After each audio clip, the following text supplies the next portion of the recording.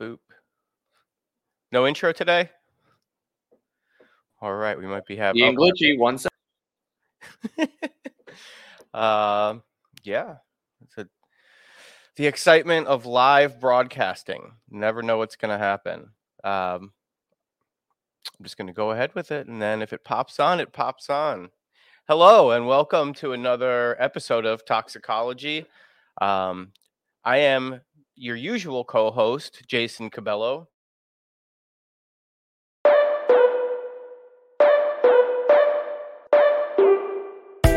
Hello and welcome to another episode of Toxicology, brought to you by Recovery Unplugged. Here at Toxicology, we talk all things addiction, recovery, and mental health. Tonight's guest, addiction professional Ian Jackson. I'm your co-host, Jason Cabello, and as always, your host and mine, Joseph Gorordo.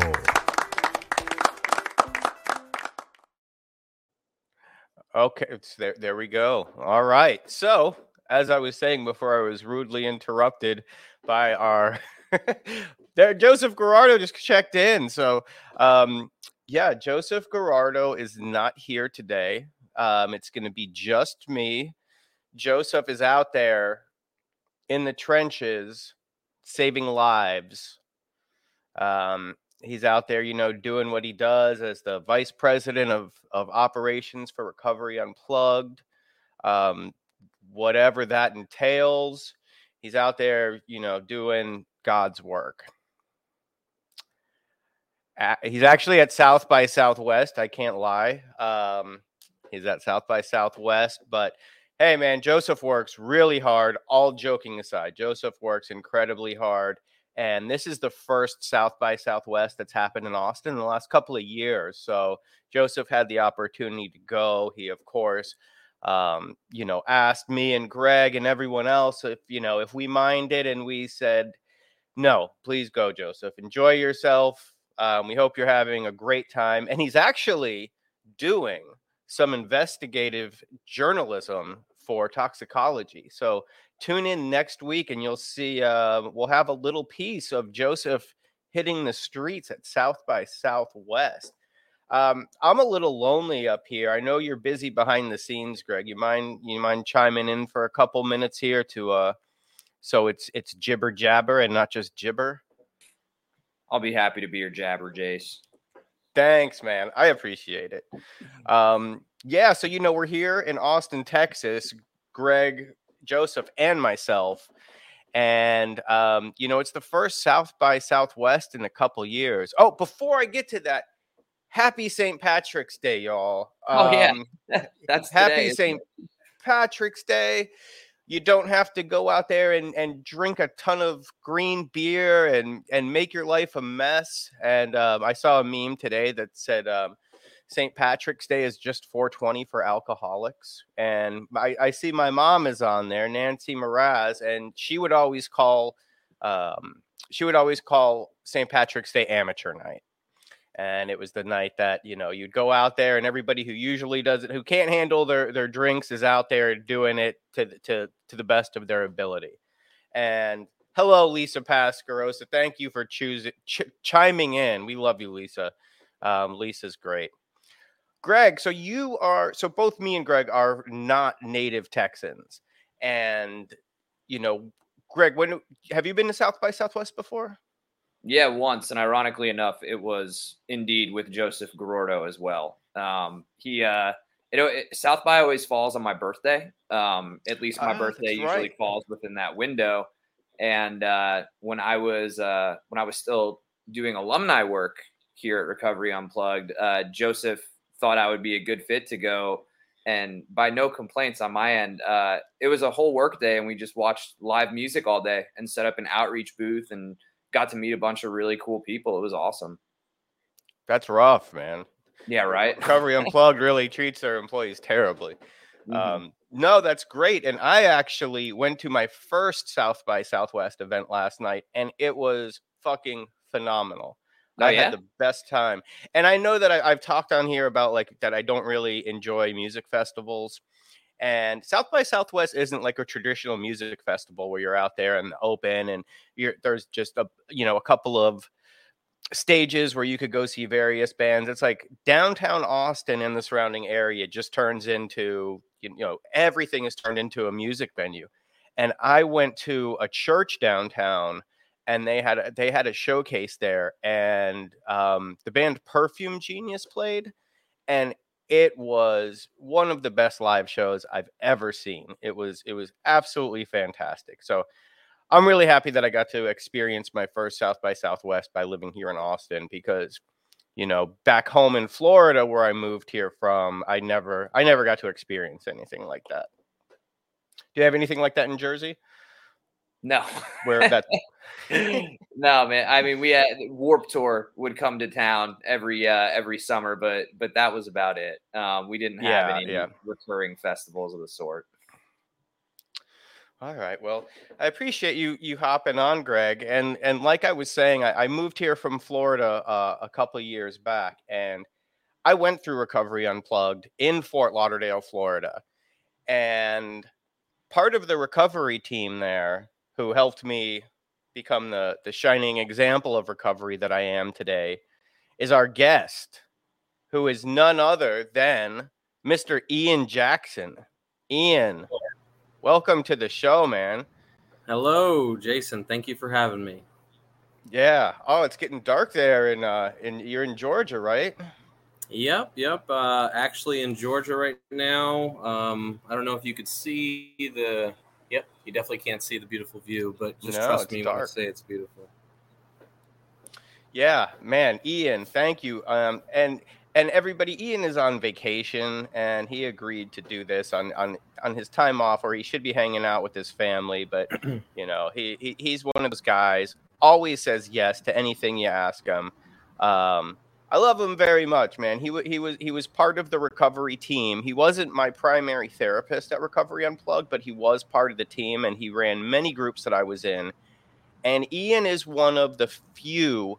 So every therapist that I've ever met or worked with in any capacity at any treatment center has always made a difference. But Ian is one of those people who, if a client was having like a really bad time, like they would only want to talk to Ian. Like Ian was that guy that, he had such a special connection with so many people and has touched so many lives. And, he's here to talk about, the current world has changed quite a bit, and so is the face of treatment. And Ian is now spearheading Recovery Unplugged virtual services, which gives somebody the option who might not make it to come to a 30-day treatment program. And yeah, Ian is taking charge of that. So Ian, man, you want to tell us a little bit about that? Yeah, absolutely. I mean, before I do that, firstly, I just want to say I'm really proud of you, Jason, for just where you've come, and where you came from and where you're at right now. I mean, it's really a beautiful thing when I'm able to help somebody and impact their life in some way, and then they're a coworker, right? Right. Then that goes for you and Greg, of course. And yeah, I mean, it's just, I'm really, really passionate about what we do here at Recovery Unplugged. And I believe in it, which makes it easy to do, and which makes it easy to be involved. I've been with the company now for going on 7 years, and I love it. So, but the newest thing that we've been doing, and it's not so new now because we've been doing it now since July of 2021, is offering virtual outpatient services at Recovery Unplugged. And the idea really came from one of the biggest reasons that telehealth even existed in the first place pre-COVID, and this is even before COVID. Telehealth services already existed, in our world, but it just became so prevalent when the pandemic came along. Because right. I think that especially in the addiction world, almost everybody was impacted by this when it came from meetings being shut down, therapists not seeing people in person, outpatient treatment centers not seeing people in person. And I'm a firm believer that nothing really can beat the in-person connection between individuals, right? Right. But even, me being in Georgia and you being in Austin and just seeing you on the screen, it feels like we're in the same room together. So you're still able to create that connected experience, which is what we're aiming for.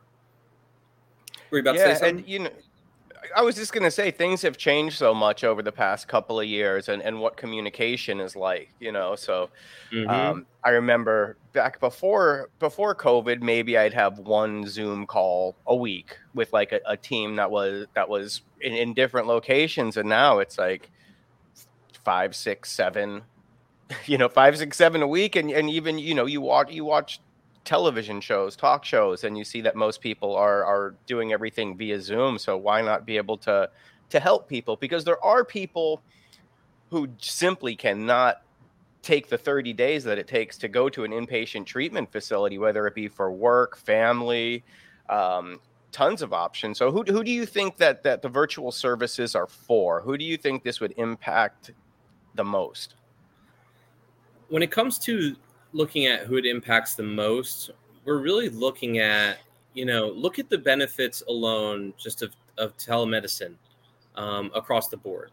There's no transportation, right? There's no time or cost of transportation. There's no need to take any time off of work.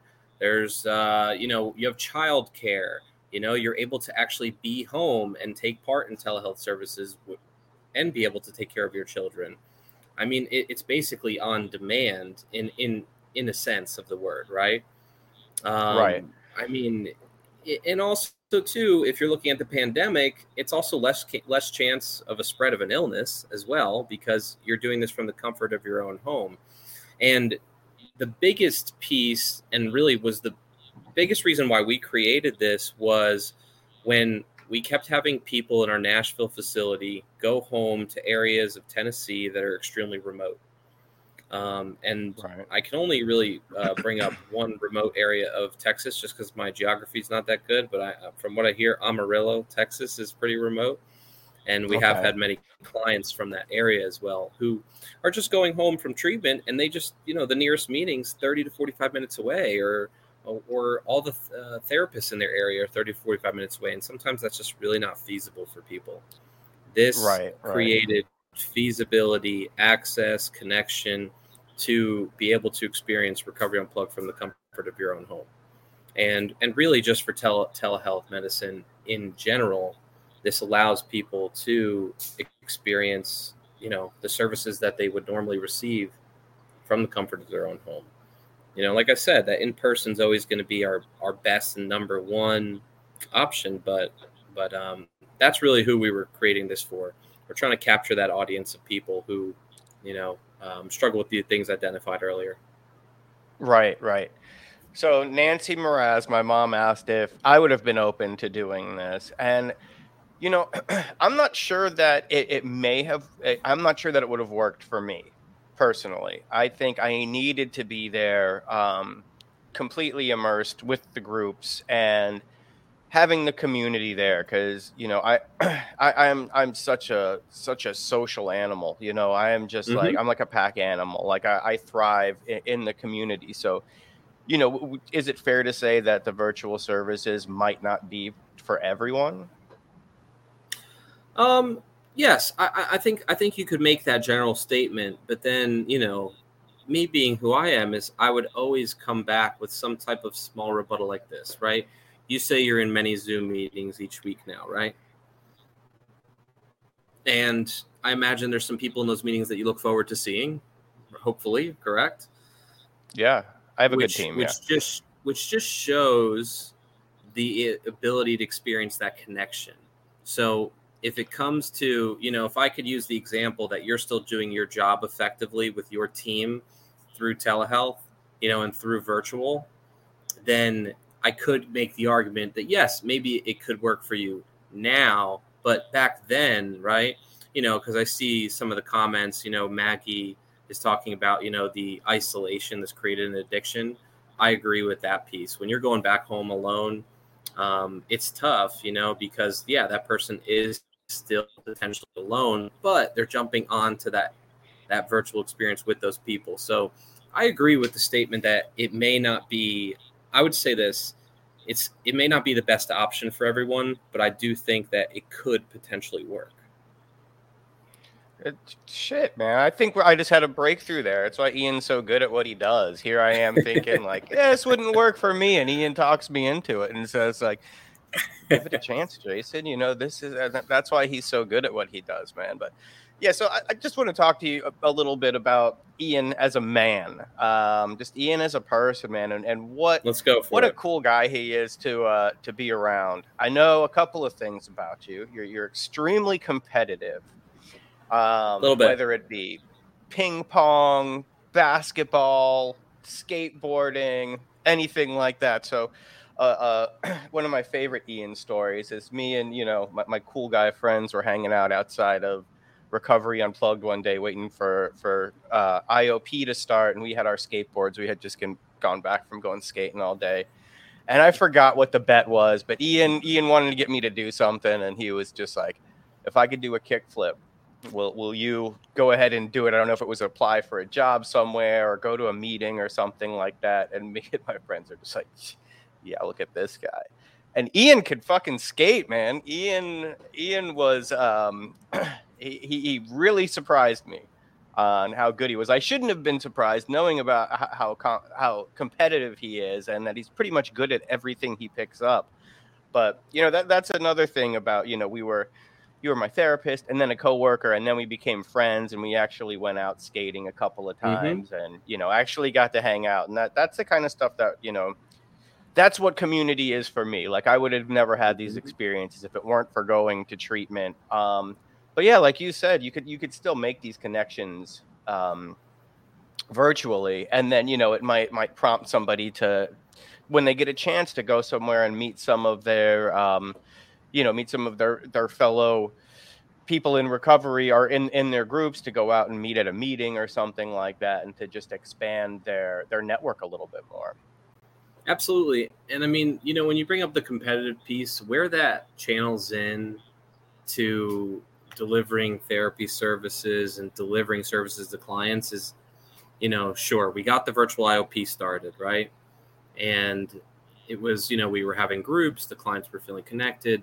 And then now it's, okay, how are we going to make it better? Okay, all right, we got that piece done. How are we going to make this even better? How are we going to create a just amazing experience and impact on people, which is the biggest thing that we're aiming for, is how can I impact somebody's life? Because I know from working in treatment for the last 12 years that every single client is not going to stay sober. But one thing that I know, based on what I'm going to do and what my team's going to do, is we're going to impact that person's life, regardless of whether they stay clean or not. After they leave our program, I know for a fact their life will be impacted, which might lead to them wanting to get sober again down the line. And that's tough. I know, and I'm not living with this relapse mentality, but what we're really trying to do is just make this better and better and better, to try to just create this massive impact to where people look forward to this. Yeah. So Riley Osborne, what's up, Riley, asked, is it hard for people to connect through a screen? Well, Riley, that's a good question. I'd say this. The example, I'm not sure if you listened to the example earlier that we talked about with Jason, connecting, and I'll give a different one just because I like the challenge, right? I'd say this. When COVID began, everyone who knew how to use a phone or computer began jumping on Zooms with their family members, their college buddies, their high school friends, every single week, some every day. And it was almost leading to a higher level of connection than they already had over the phone, or the connection that they had, because when I look at, I could speaking from a personal experience, that I have a lot of friends that I stay connected with from college. The minute COVID hit, one of my friends started a Zoom group that we all sat on every week, at the end of the week on Friday. Everybody just kind of checked in and just shooting the stuff. I don't know if I'm allowed to cuss on here, Jason, but yeah, you are. It's okay. Yeah. So on this Zoom, and what the funny thing is that, we all lived in different states, so it's not like we saw each other that often. And now we're seeing each other every single week. So, without to be extremely long-winded answering this question, Riley, I'd say absolutely yes. The proof is in the pudding. Almost, I bet a lot of people that are watching this right now, I mean, if you've watched this for more than 5 or 10 minutes, you already gained a connection to a screen, if we want to call it that. We already drew you in a little bit, and that's not necessarily the goal. It's just that's what happens. If something relates to you, you draw in with it. For our clients, we're talking about subjects that are just incredibly relative to their lives. So I'd say yes, in a longest version I could possibly give you. Okay. And Maggie asked, what specifically is the most rewarding part of working with people through a clinical lens, Ian? That's a good question. I would say, I think every therapist out there knows that they will personally benefit from providing benefit to other people. I'd say for me personally, the most rewarding part of working with people through a clinical lens is getting people to just see a different perspective. Is my biggest, for me, that's the part about that I like it the most as far as when it comes to clinical, is getting people to just, like you're at the eye doctor and just pop on a different lens just for a second, just to look at life differently. Just like when Jason and I were talking about, I don't know if this would have worked for me. And then I'll say a few things just to have him just, okay, let me take a different look at that. I was looking at it one way, but now I'm going to look at it this way. Yeah, and just when somebody gets that willingness to be like, I don't know if I believe it's going to work, but you know what? Like, I trust you and I'll give it a shot. Like, I know for me, once I hit that point in my recovery, it just seemed like things got so much easier when I was trying to when I stopped fighting it, when I'm just, and I think that was the most important thing for me because it wasn't like, and I know I've mentioned this on the show before, that it wasn't like I had this big epiphany moment where there was like a ray of light that came through the window and I was on my knees praying and it was like, I'm gonna stay clean this time. I know it. It was just my little, my changes of attitude. Like, you know what? I obviously am in treatment for the 20th time because I can't get my shit together. You know what I mean? Like, I'm 42 years old. I don't have a bank account. I don't have a driver's license. I don't know what I'm going to do with my life. And that's scary as hell. So it's like, it took a little bit of weight off to find people who I trusted, like yourself in the professional realm. And then, with my 12-step sponsor and a couple of people who have been through it before and just been like, here's all my dirt. I'm going to lay it out to you. You guys help me sort it out, and it was just, it was, I can't, it was such a relief. I felt so much lighter. It was liberating. And it's like, I could imagine you when you see like a client that comes in who's kind of just not in a good place in their life and just, you don't know if this one's going to get it or not. And then you just see something change in them all of a sudden and they're this different person and they're being a little bit more humbled and just taking what you say, maybe with a grain of salt, but they're taking what you say. That must be just an amazing feeling. I love it, honestly. I mean, yeah. I think it's what keeps me going. It's just, I don't, sometimes I've had people ask, how are you not burnt out from doing this for so long? And I don't necessarily really know an exact answer to that question. I can understand how that happens to people when it does happen and I see it, but I just can't personally relate. Not to say I'm better than or anything like that. It's just I think when you're doing something that you're passionate about and you feel purpose in it, it doesn't feel like work or it doesn't take you, doesn't drain your soul per se. Okay. Yeah. So Ryan Spencer asks, what are the pros and cons of VIOP versus IOP? And first of all, for somebody who might be listening who doesn't understand exactly what we're talking about, what is IOP? So IOP stands for Intensive Outpatient Program. And the VIOP part would be Virtual Intensive Outpatient Program. So as far as the pros and cons of VIOP versus IOP, when it comes to virtual services, we're looking at the ability to provide care to people that may have mobility limitations, or people that are in rural areas that don't have access to services. They don't have enough time or money to transport themselves to a program. They need to take care of children, or they can't get off their work early to make it there. When it comes to outpatient programs, IOPs, technically, usually they're either from 6 to 9 p.m. or 9 to 12 during the day. And for some people's work schedule, neither one of those work, right? Right. Can you guys still hear me? Yeah, I hear you. Hold on a second. Okay. All right, we'll edit this part out, Greg, before it goes live. Got that 10-second window. But thanks, y'all, for chiming in with this. Ian's still giving me the 1 second, so I'm going to kill a little bit of time here. Yeah, such a great question. Yes, we hear you. I'm just reading these out loud. So you can hear me, but I can't hear you? Yes. Yeah. Okay. Can't hear me at all. Talk anyway? Okay. Please. Let's do that, and then I'll figure that out in a second. I can hear you now. There we go. We're back. Perfect. Yeah. So, like I said before, with the pieces of transportation, taking time off from work, childcare issues. I mean, people that are potentially scared of, catching the COVID. I mean, and also just take your person who has extreme social anxiety, who doesn't really, function well with going around a large group of people. They're not necessarily going to be, so excited to jump into that setting.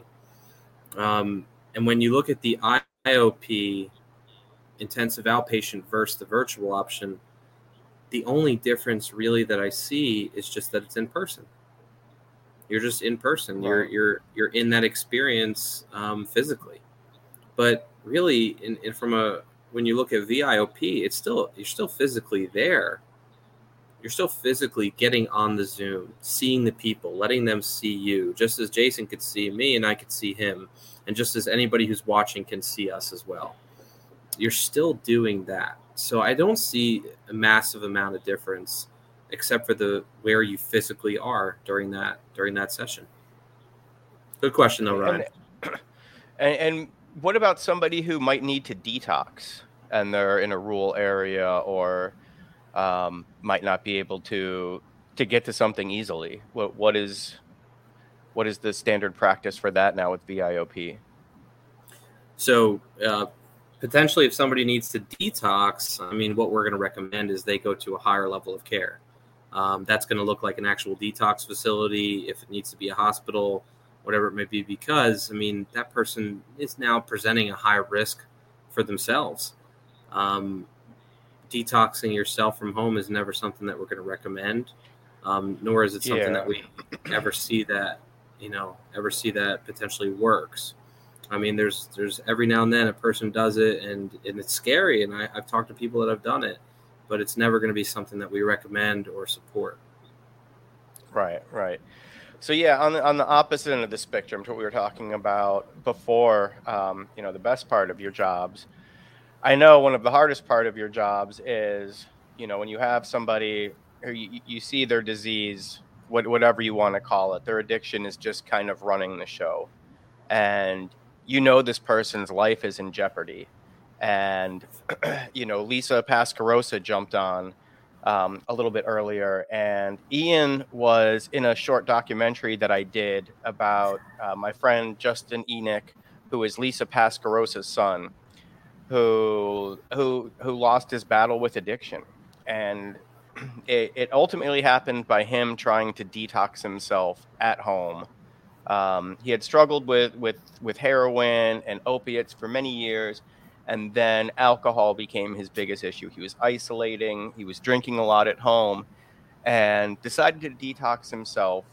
And to ease the discomfort from getting off of alcohol, he decided to get some pain medication off the street, some pain pills. They turned out to be counterfeit. They had all types of fentanyl in them, and it took his life. So it's very important to to not take that part of it into your own hands. You know, for these things, you definitely need medical treatment on. Yeah, Ian, if you could talk about the hard part of your job, which I'm sure it can't get much harder than that. Seeing somebody who's just such a light in the world, Yeah. whose addiction just is so powerful.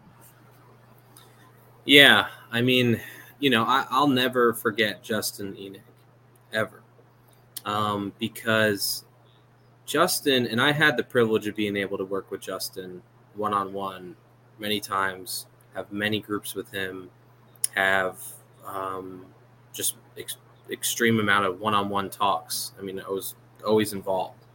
I mean, even when he, when he was doing well and when he wasn't.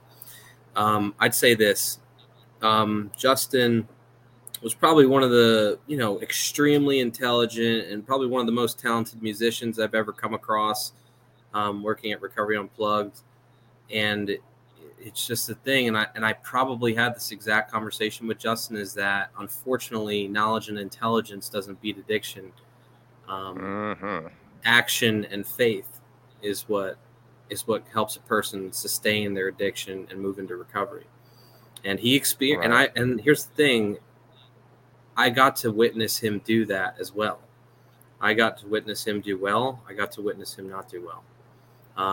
One of the hardest parts of the job is seeing someone who just has these just massive amounts of potential and can live and such a beautiful life and impact the world in so many different ways with the skills and talents that they have, and not have the ability to do so, or they're just so deep into the grips where, they'll look me in the face and say, Ian, you're right. I know, but I just can't get myself there right now. And I get it. And I get it. And that's the toughest piece is it's, what we do, not just me, really all the people at Recovery Unplugged, all the staff, from the top to bottom, from the executive directors to techs to maintenance to nursing to medical to doctors to therapists. Everybody is working to try to impact someone's life and change their minds. The hardest piece is seeing that happen, and it's incredibly sad, not just for that person but for their family. Lisa, I see on here, my heart goes out to you and your family, and Justin is an amazing human being. Yeah, I was able to go out. I went back to Florida a couple weeks ago, and me and my girlfriend, we actually brought some of Justin's ashes out there, and we brought him to the beach right near where the halfway house in Fort Lauderdale was, where we used to go all the time, and got to sprinkle a little bit of Justin's ashes there, and it just the lives that have been lost since I've been in treatment that I've known, I don't think many people are left from the group that I was in. Erica Murphy, myself, Mike Demchek, maybe a few others, but we lost so many people. And, like I was saying with Justin's case, that the fentanyl that's just showing up in everything. I mean, on the news the other day in Fort Lauderdale, some spring break kids thought they were getting a bag of cocaine and they were going to do, a little bit of coke and go out and party, and then they all overdosed. I'm not sure that I don't think any of them died, but I know that at least 5 of them went to the hospital, and one of them wasn't even doing it, was just exposed to the fentanyl. So are you seeing a lot of increased cases with fentanyl? Is it different to treat than other street drugs? Yeah, it is, just because of its potency and strength. You're never really going to know exactly what you're going to get these days. So it's me shooting out the average statistic that it's 10 times more powerful than heroin is what most people would read online. But sometimes it might be even more potent or less. It really just depends. I've heard so many different cases of overdose.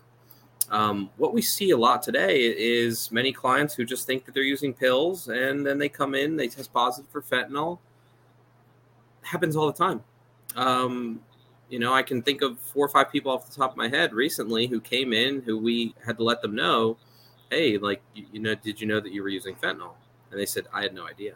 They're like, well, Right. first of all, they were like, no, I wasn't. I was using Percocet or whatever it may be. And, and then they come to find out that it was then fentanyl. So, I mean, we're seeing a huge uptake in it. I don't think that, I think that, being addicted to opiates today is a lot different than it was 6 years ago. 6 years ago. Yeah, absolutely. Yeah. Like that. I got clean coming up on 6 years. And, I think I made it in just in time because all the people from my neighborhood who I was buying from, using from, like those, they're not around anymore. And it's at just, I think every generation of addicts or alcoholics or whatever are going to say, it's not like it used to be right now, but I can't see it getting much worse than it is right now. What do you say to say? So Ian is a parent. Ian recently just announced that he's about to have a second child. He has a beautiful baby girl and now has a son on the way. So congratulations on that. And Rachel, thank you. Your better half. I definitely will say that with conviction. Opinions, but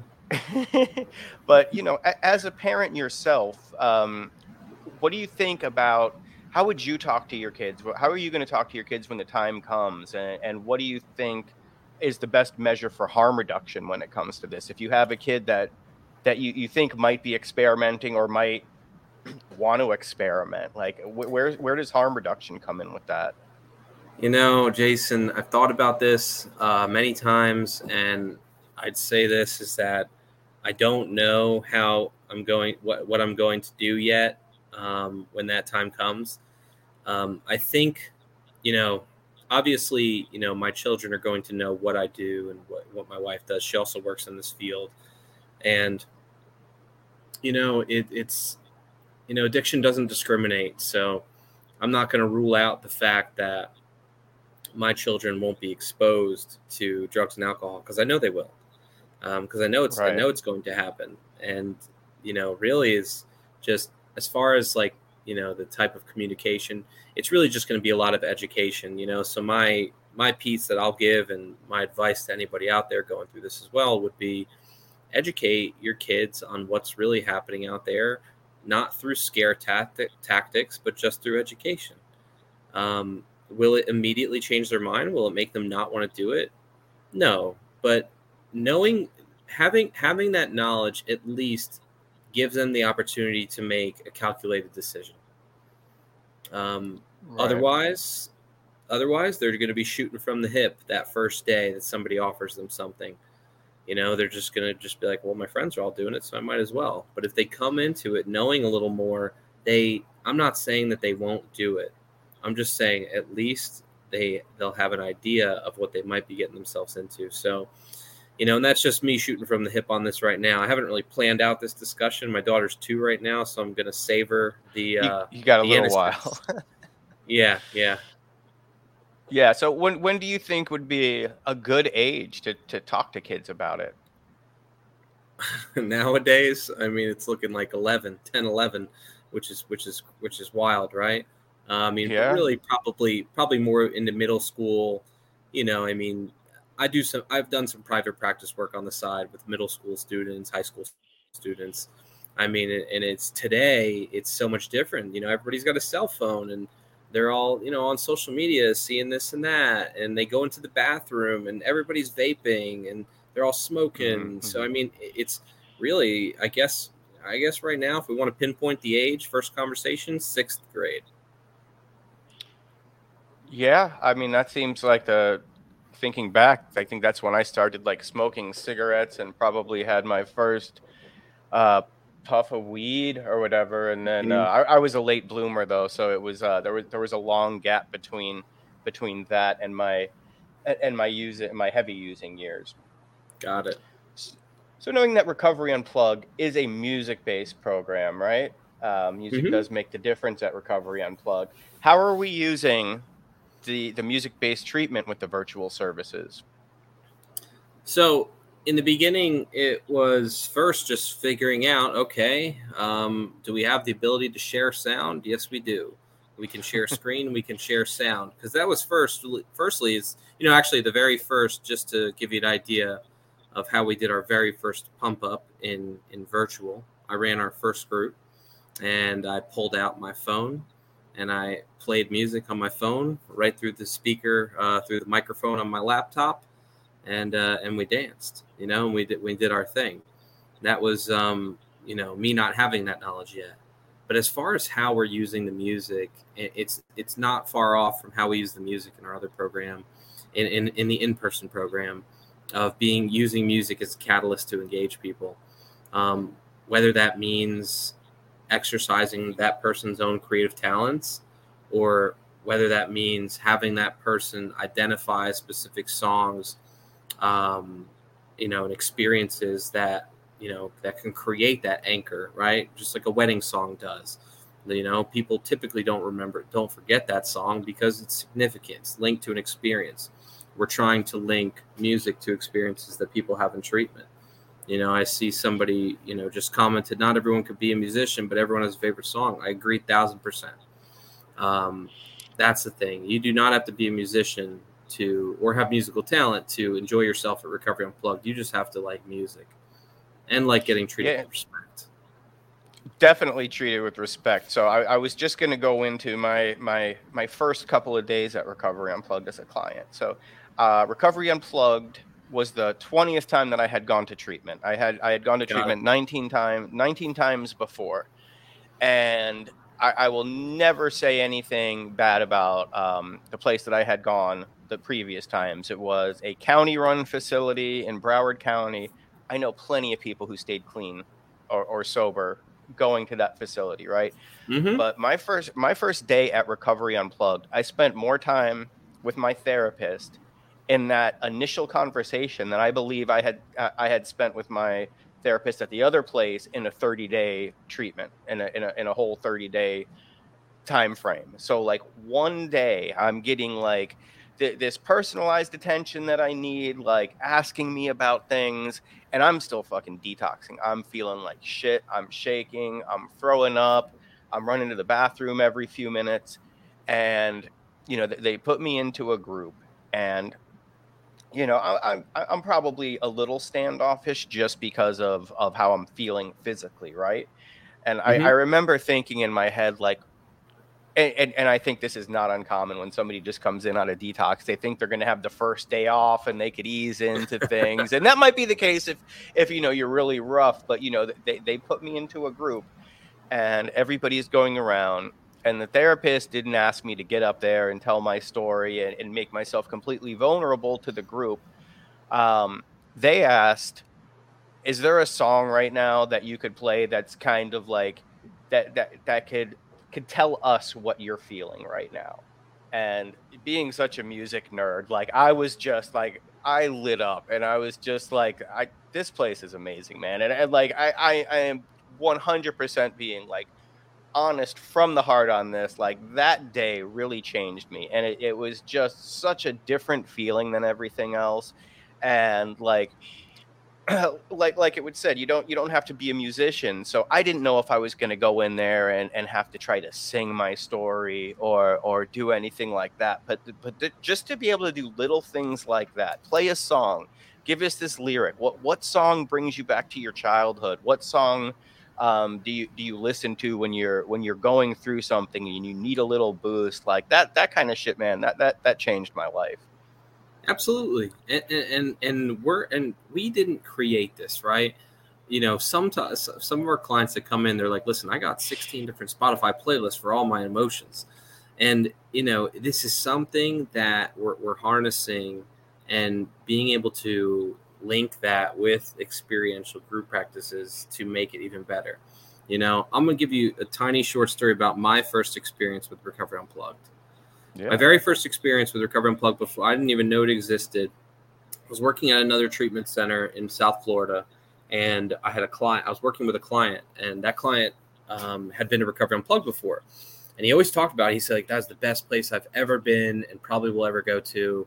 And I was like, why? What made it so good? He's like, man, the people are just so good there, and they actually give a shit. And I was like, okay, and I just stored the information. So then the treatment center I worked for closed, and then I got a call from somebody, and they're like, hey, Recovery Unplugged's looking for a therapist, and I was looking for a job. So I was like, you know what? I remembered that client telling me that, so automatically I was excited about it. And then I get there, and I interview with two of the co-founders, because Recovery Unplugged was very small at this time. It was just one little PHP IOP facility in Florida. This is what year was this? 2015. Okay.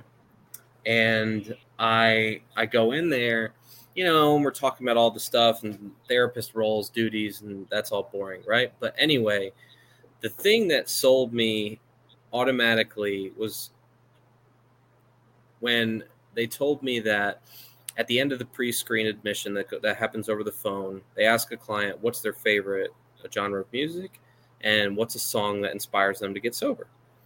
And then when they go and pick them up from the airport or from wherever, that's playing in the car when they pick them up.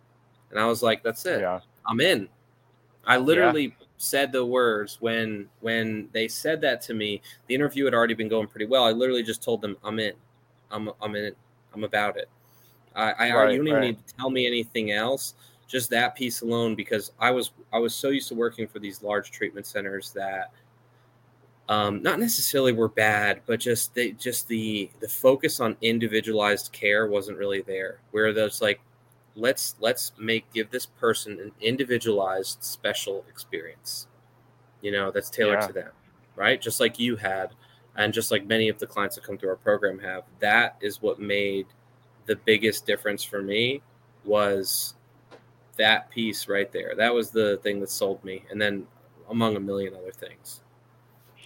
Yeah, and I think I came in on a Thursday, and then the next day I came in was the Feel Good Friday with Richie Supa playing, and everybody seemed to be. I mean, you always have different groups of people. Sometimes they won't be that great of a group, and sometimes everybody will just be really feeling it in a good mood. And I think I was just in there with the right group of people for me at that time. Everybody was like engaged, everybody was singing along, and like I said, I was still feeling like shit. I was still coming off of more or less a 20-year opiate run, with a couple of breaks in between. So I was not at my best. I was shaking, I wasn't feeling well. So that really, really changed my life, man. So and Nancy said on here, Music Cares was a huge part of getting me into treatment and helping me pay with some of the financial. So thank you, Music Cares. Thank you, Recovery Unplugged. I can't say enough. So Maggie asked, how do you see music impacting people just coming into treatment at any level of care? Firstly, it's that story I just told. That's the first time I see it.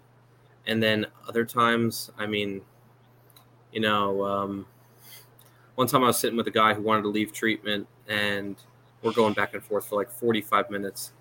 And then I looked at, I had my laptop out in front of me, and I peeped in his pre-admission and pulled out the song that he wrote down that inspires him. And I literally, while he's right in the middle of talking, I just started playing it. And, and I just sat back. And I shit you not, he just sat there and then sang the song.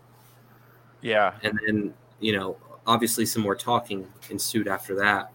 And then he decided to stay, but just that song reminded him. He's like, man, I really needed to hear that to just make sure, to put me back on track, remind me about why I'm doing this. So, I mean, as far as like just coming into treatment, sometimes it's a song that, that really inspired them to just start the process in the first place.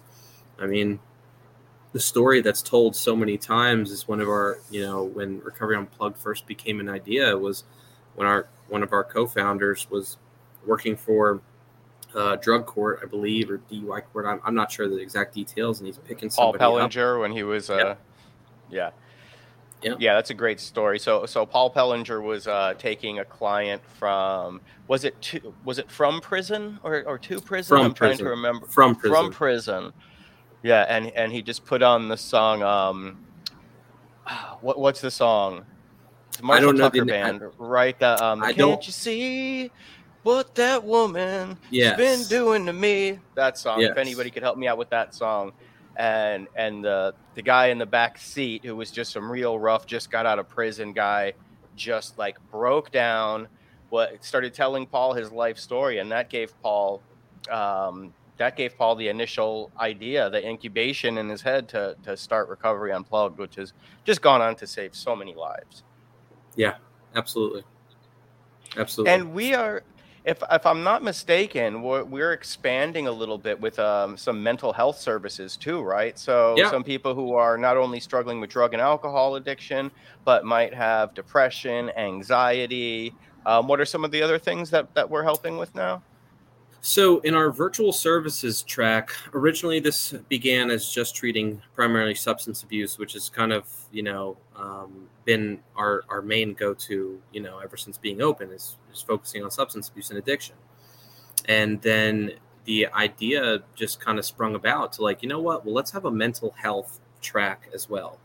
Because what really exists out there for your moderate to high functioning adult in an outpatient program setting to receive mental health treatment for depression, anxiety, PTSD, bipolar disorder, borderline personality disorder, these things where people are struggling with this and they need something a little bit more intensive than a one-on-one therapy session each week and working with a psychiatrist once a month. It's not enough for some people. And unfortunately, the only thing that's really out there doing what this is, the most things that if somebody looked up mental health program, it's typically going to be at a hospital. And it's not me saying that those programs aren't good or it's not good enough, but typically you're going to be in there with a lot of people that just got out of the psych unit who are probably experiencing a little bit more acute or severe mental health issues rather than your moderate to high functioning adult. In our mental health program right now, we have people, we have mothers, we have fathers, we have students, we have nurses. We have people who, are, very high functioning on the outside, but on the inside are still struggling. And they're still struggling with pain, depression, anxiety that they're trying to deal with. And it's like, and here's the other thing. Let's go back to the benefits of virtual. Let's just talk about the stigma alone of mental health. Right. The stigma alone of like, oh, well, you have a therapist, right? And then they're like, well, no, it's not a therapist, it's a life coach. So it's a lot of people today aren't really willing to admit that they're in therapy. So this allows people, we're not trying to help people hide their problems, right? But this is allowing people to access the help they need from the comfort of their own home without taking time off from work, without having to worry about transportation, without having to worry about child care, elder care, whatever it may be, to be able to hop online and be able to access that group therapy setting that they typically wouldn't have received before. We have people that are coming into this mental health program that have never been in group therapy in their life and are saying, wow, this is really what I needed. And how long has the virtual services been going on for now? Jason, I'm a therapist, not a mathematician, but since July of 2021. So what is that? 5, that's good enough. That's good enough. 3, 8 months. 8 months. That was good. You're quick. Not bad. That wasn't bad. Yeah. I was stalling. Right. And have you seen it working for people? Is it something that you see? Yeah. At first, of course, there's always that initial doubt, but that's with anything in life that we all experience when we're doing something new. We're going to be like, is this going to work? Are people going to like it? Right. It's just like, it's just like any person that walks into a crowded room. Are people going to like me? So, of course, there was that initial doubt. And then as it was going, the average length of stay that we're seeing is somewhere around 8 weeks. And then typically what most insurance companies are offering people to complete is about 10 weeks. And we have had many, many people over the last 8 months complete 10 weeks of services, 10-week commitment of group therapy, individual therapy, psychiatric services, case management. There's a lot more services that they're getting than just the therapy piece. This is really, we're trying to create a wraparound service for our clients. So I mean, long answer yes, or short answer long yes. answer yes. Long answer. Good. I'm glad they align. Yes. I'm glad they. Ian, lean in towards your name. Put your shoulder towards the all the way to the side. Oh, well, we talked earlier about how when I move this way, it goes the other way. Yeah. I got to pinch you, man. It's St. Patrick's Day. And you are not wearing green, man. You were just begging for that. What are you thinking? You know, what am I thinking? I'll tell you this. You know, growing up, having a red beard, Jason, you know, I think the leprechaun comments just stopped, you know, just recently, you know, and then, you know, and just when I put on a green shirt, it automatically I look in the mirror and I just want to go find my Lucky Charms, you know, so it's a little weird. Yeah, well, that never popped into my head, so maybe that's something you need to work on. Maybe some virtual services might help with that. Well, James, what's up, James? There he is. Therapist from Lake Worth. Good to see you, man. It's been a while. James Cody. Seen this guy come a long way. He was an intern with Recovery Unplugged at first and then got hired. I remember. He's been with us for quite a while now. Congrats, James. Yeah. Good to see you on here. Yeah, man. I remember just when he was just remember when he was just filling up the Phi Pods. He was just filling up the MP3 players with music, and now look at him running shit. Congratulations, James. Good to see you. So we're running out of time here. Do you have anything that you'd like to close with to everybody out there? I guess it's rapid fire question time. Sorry. Okay. Hit me with something. Are you ready for this? Please. All right. Summer or winter time, and why? Summer, just because it's better. No, sorry. Incorrect. Fair. Correct answer is winter. We have Christmas. You can wear sweaters. Okay. All right. Debatable. Beatles or the Stones? Beatles. Hands down. Again, wrong answer. The correct answer would be, why do I have to choose? They're both great bands. Ooh. Okay. All right. Well said. All right. And finally, burgers or tacos? I'm going to go with my gut is telling me burgers. But I'd love to hear your input on this one. Well, I am of Mexican descent, so of course I'm going to say tacos. But that one I was leaving. That one was up to you. There was no wrong answer to that one. So that one was we'll give you that one by default. I appreciate that. 33%, a lot of room for improvement. My mom said both. All right. So any one more thing that we always like to ask. So what is Ian's song? If Ian's having a bad day, things aren't going that well, what's the one song that you turn on? Maybe you're going to the gym, you're going to play golf, and just or just going to. What are you listening to? You know, it's been changing so much for me lately. You know, I'd say one of the most impactful songs in my life is Third Eye Blind Jumper. It just and we won't go into the whole story, just really resonates. And then as far as what gets me going, you know, there's so many, but you know, I'm gonna be honest, lately it's been Lil Nas X. Nice. You might not have seen that coming. No, I didn't. I like the mix-up. Now I know that you have really, really vast taste in music. You like everything. And let me tell you, everybody out there, you have not lived until you've heard Ian sing "Crazy" by Gnarls Barkley, or "For the Longest Time" by Billy Joel. I've had the distinct pleasure to hear Ian belt out both of those numbers, and I mean I think that's why I'm clean today. I owe it all to that. I didn't know that anybody remembered the Gnarls Barkley one. I know the other one was a little bit. I didn't know you were there that day. I blacked out when it happened. You know, I mean, I was in the zone from hitting all those notes, right? If you say so. I'm not even going to ask you to elaborate on that.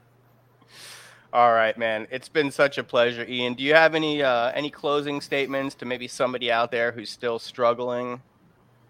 I'd say this is that, you know, there is hope. because it's something that I've seen every single day, and I'm very confident to say that I know that we can, and somebody else can also help you as well. It's not just us. There's a lot of people out there doing the right thing. I love what we do here, and it's not just the music that makes us different. We truly treat people with respect and love, and that is our number one goal. And there's a bunch of other really cool shit that we do at Recovery Unplugged, but as number one, you will be respected. And I could attest to that. That is 100% accurate. Thank you again, Ian. For me, Jason Cabello, behind the scenes, Greg and Joseph Gorordo, who is out there enjoying South by Southwest. Thank you all for tuning in. And remember, there's 1,000 ways in and 1,000 ways out. So we hope you find your way. Tune in next week. Thank you all.